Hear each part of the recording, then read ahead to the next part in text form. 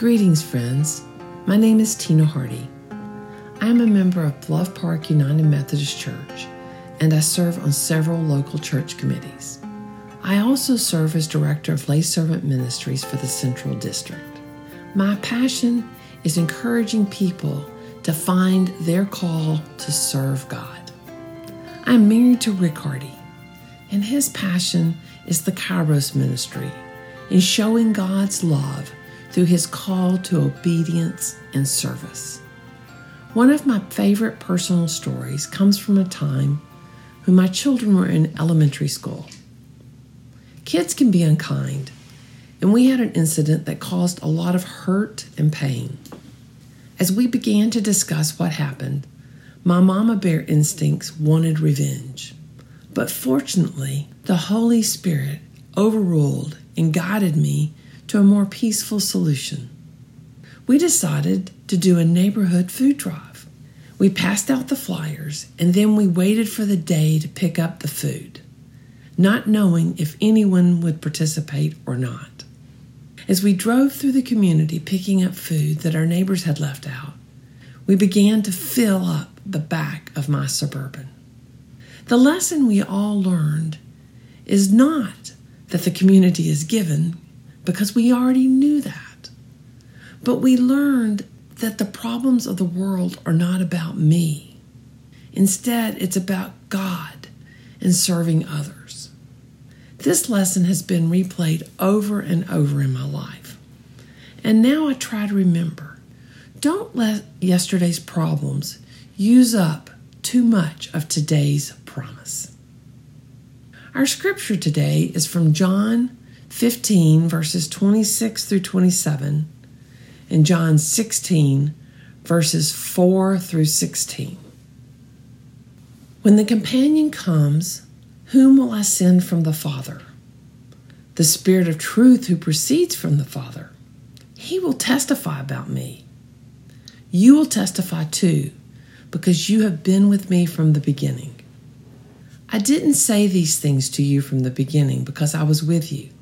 But now I go away to the one who sent me. None of you ask me, where are you going? Yet because I have said these things to you, you are filled with sorrow. I assure you that it is better for you that I go away. If I don't go away, the companion won't come to you. But if I go, I will send him to you. When he comes, he will show the world it was wrong about sin, righteousness, and judgment. He will show the world it was wrong about sin because they don't believe in me. He will show the world it was wrong about righteousness because I am going to the Father and you won't see me anymore. He will show the world it was wrong about judgment because this world's ruler stands condemned. I have much more to say to you, but you can't handle it now. However, when the Spirit of truth comes, he will guide you in all truth. He won't speak on his own, but will say whatever he hears and will proclaim to you what is to come. He will glorify me because he will take what is mine and proclaim it to you. Everything that the Father has is mine. That's why I say that the Spirit takes what is mine and will proclaim it to you. Soon, you won't be able to see me. Soon after that, you will see me. The Word of God for the people of God. Thanks be to God. Our scripture today comes from the Gospel of John. It's part of the farewell discourse where Jesus is giving one last explanation to the 11 remaining disciples about the kingdom that he came to earth to establish. This is just before his crucifixion, and the disciples don't understand his message or his ministry. They are worried about what will happen to them. They love Jesus. They have put their hopes in his teachings and his promises. After all, they quit their jobs and left their lives to follow this man. And now he's just going to leave them? Did they join the wrong company? Did they follow the wrong man? Their fears were numerous. And so Jesus continues with the discourse, explaining to them that it is better for them if he goes away. Because if he doesn't go away, the Holy Spirit, their advocate, their helper, their companion, won't be able to come to them. And the Holy Spirit is just like Jesus. But he can be everywhere. And he is everywhere. He is not limited to one location or one group. The disciples will no longer have to stay together in one place or come back to where Jesus is to get his teaching and his instruction and his encouragement. In fact, the concept of the Holy Spirit being everywhere at all times may have actually been the inspiration for Zoom and virtual meetings. These meetings that have allowed us to spiritual conference with people all across the globe without ever leaving our homes are somewhat akin to the Holy Spirit being everywhere and filling our every need. And because the Holy Spirit is everywhere, the disciples were able to continue Jesus' work, and they were able to fulfill the Great Commission to make disciples of all the nations, baptizing them in the name of the Father, the Son, and the Holy Spirit. And we, as Christians that are part of a worldwide denomination, can participate in that process to make disciples for Christ all across the world. Every decision we make that's based on the Holy Spirit's guidance can help fulfill this commission. We also read in this discourse that when he, the Holy Spirit, comes, he will show the world it was wrong about sin, righteousness, and judgment, because the world, the non-Christians, the non-followers, rejected Jesus Christ, and the world rejected Jesus' death as God's victory over sin. And the world rejected the truth that in Christ, evil has been condemned and defeated. But for the believers, the Holy Spirit becomes our conscience, and it convicts us of our sins when we follow the ways of the world. He convicts us of our need to be made righteous or to become right through the blood of Christ. And he convicts us of the judgment that comes when we turn away from God.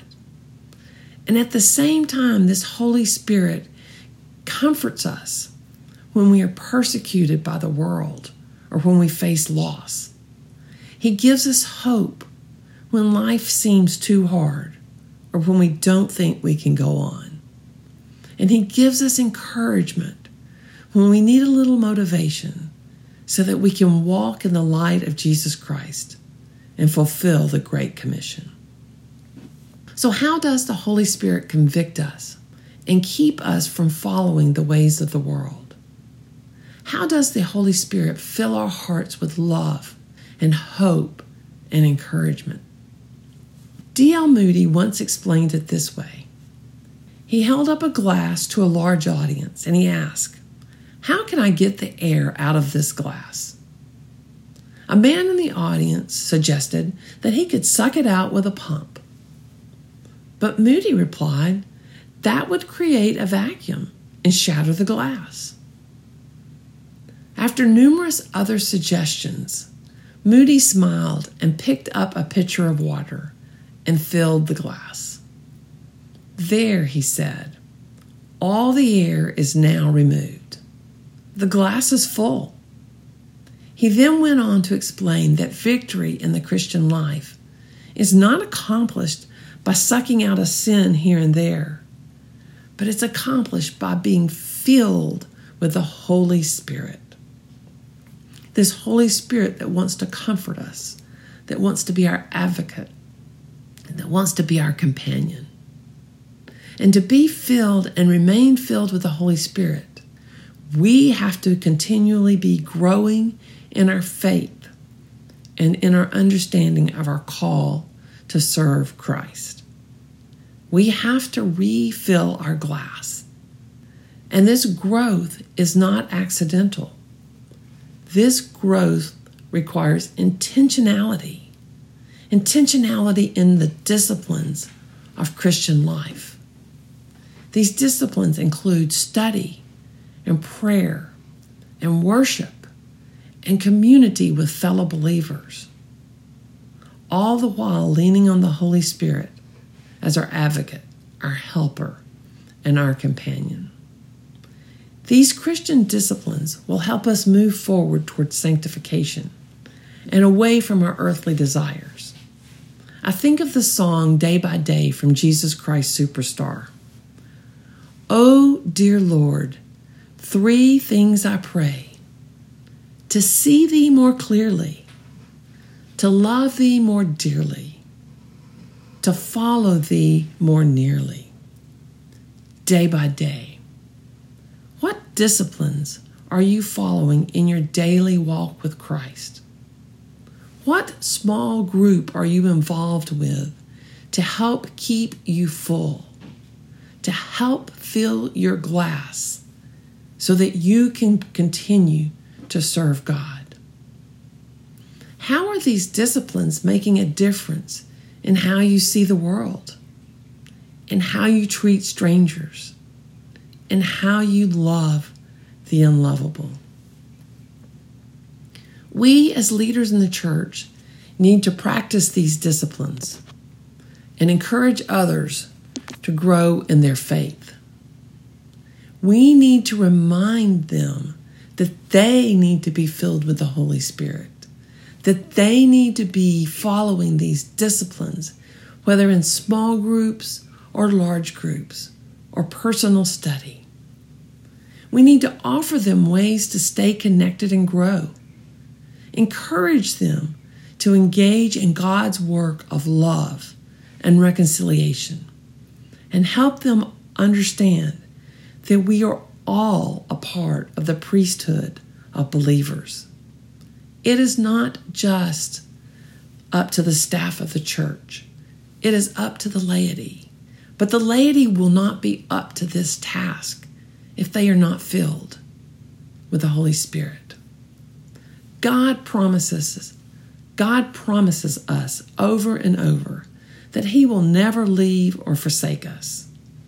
He sent the Holy Spirit to be with us at all times and in all places. If we allow the Holy Spirit to lead us, to grow us, and to bend us away from the ways of the world, imagine what a wonderful world it would be. Mike Breen put it this way: if you try to build the church, you will rarely get disciples. But if you make disciples, you will always get the church. We are the church. We are making disciples, and we need to follow the Holy Spirit and allow the Holy Spirit to lead us and to help us serve and to help us make disciples. Let us close with a word of prayer. Father God, we come to you this day and lift up our praises for this wonderful world that you have created. We thank you for giving us the Holy Spirit to lead, guide, comfort, and support us in our daily walk with you. We ask for your forgiveness when we stray from the path into the ways of the world. Remind us to give up the things that we can't keep so that we can keep the things that we can't give up. And Father, we pray for your blessings and your wisdom on each of us, each and every day. Help us to grow in our faith and in our understanding of our call to serve. Send us into the world to make disciples, and help us to focus on what unites people, not what divides them. We pray all of this in your most gracious and heavenly name. Amen.